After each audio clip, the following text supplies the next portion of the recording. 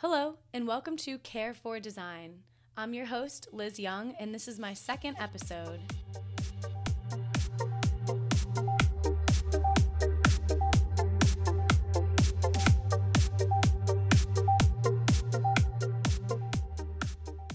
Thank you so much for joining. Today's episode is about design sauce, and you might be wondering what that means. So I'll just dive right in. The Liz way of design consists of 3 key ingredients that are used to create a very tasty, user-centered design sauce. Now, you may be wondering, why am I calling it sauce? What does that mean?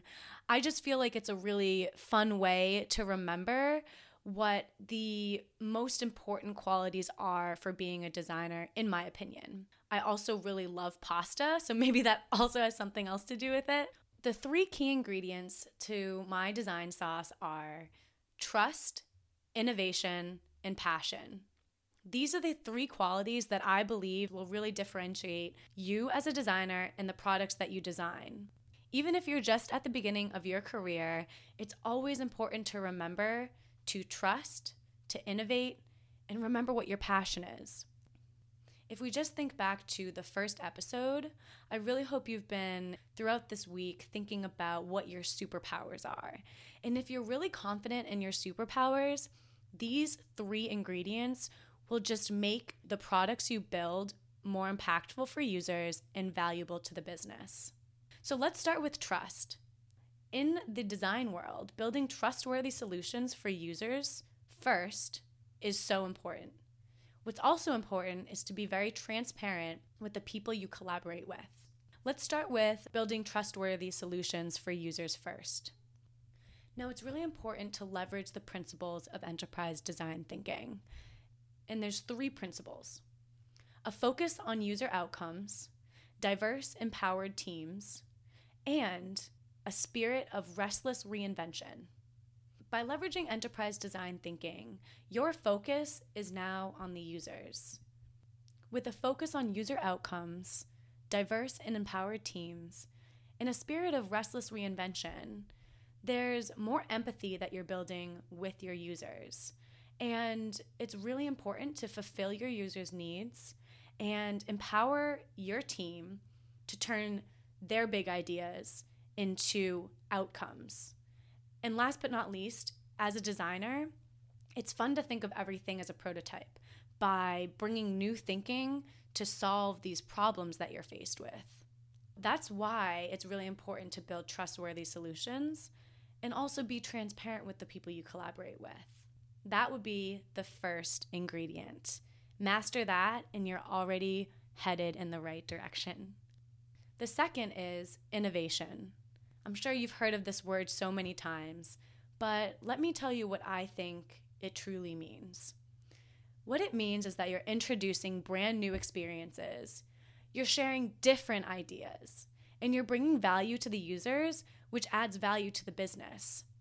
For me, product innovation starts by introducing new features after gaining insights about your users' needs. And when I say sharing different ideas, I mean ideas that will make your product better for your users. And as designers, we think differently. We think in a more creative and visual way. Our job is to bring users' desires and the business's goals to life through the products we design. So if you think differently, you think big picture, and you're able to understand the business and create what we like to call, cupcake, birthday cake, and wedding cake, and to scale for a time frame that works with your team.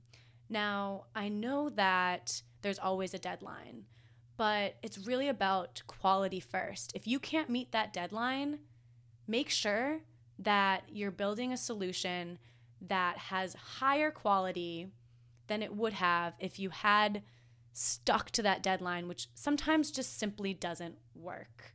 And it's really important to, go back to the trust with, the transparency when you collaborate with your team, to have those discussions and be open to, we can't make that deadline. However, this is what we're doing to maximize the efficiency of the work that we will get done by a certain time. And by having that open communication, it allows you to innovate. And of course, using the agile methodology, fail fast.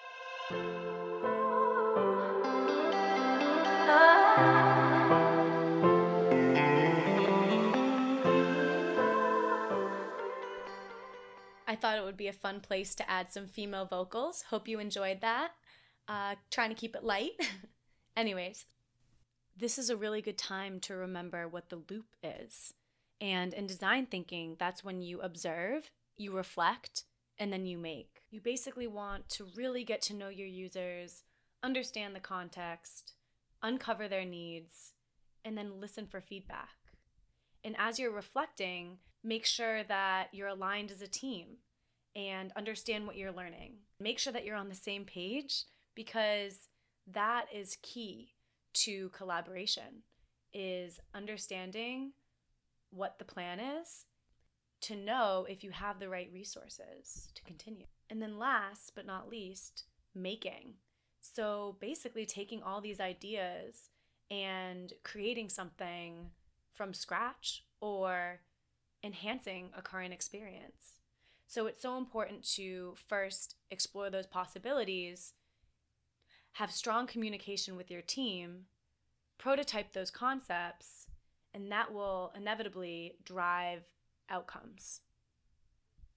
And last but not least, my favorite key ingredient is passion.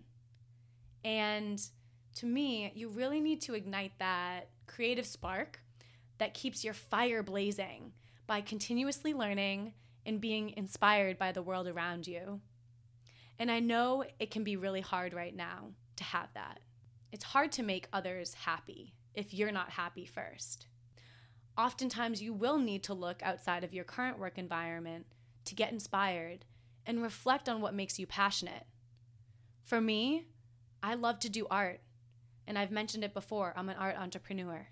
I love to make art for other people and enhance their lives in a creative way, and visually represent their thoughts and feelings in a creative way. That brings me happiness. I also love to go to electronic shows, and right now I can't do that. I'm still listening to music, and I'm sharing music with my friends, so that's still something that keeps me passionate. Now I'm asking you, think about these key ingredients: trust, innovation, and passion. And I'm going to ask you to think about, in your day-to-day work, are you cooking with these ingredients? Or is there something that you need to add to create this sauce for yourself? Thank you so much. That concludes the second episode of my podcast. Feel free to tune in for more. Thank you again.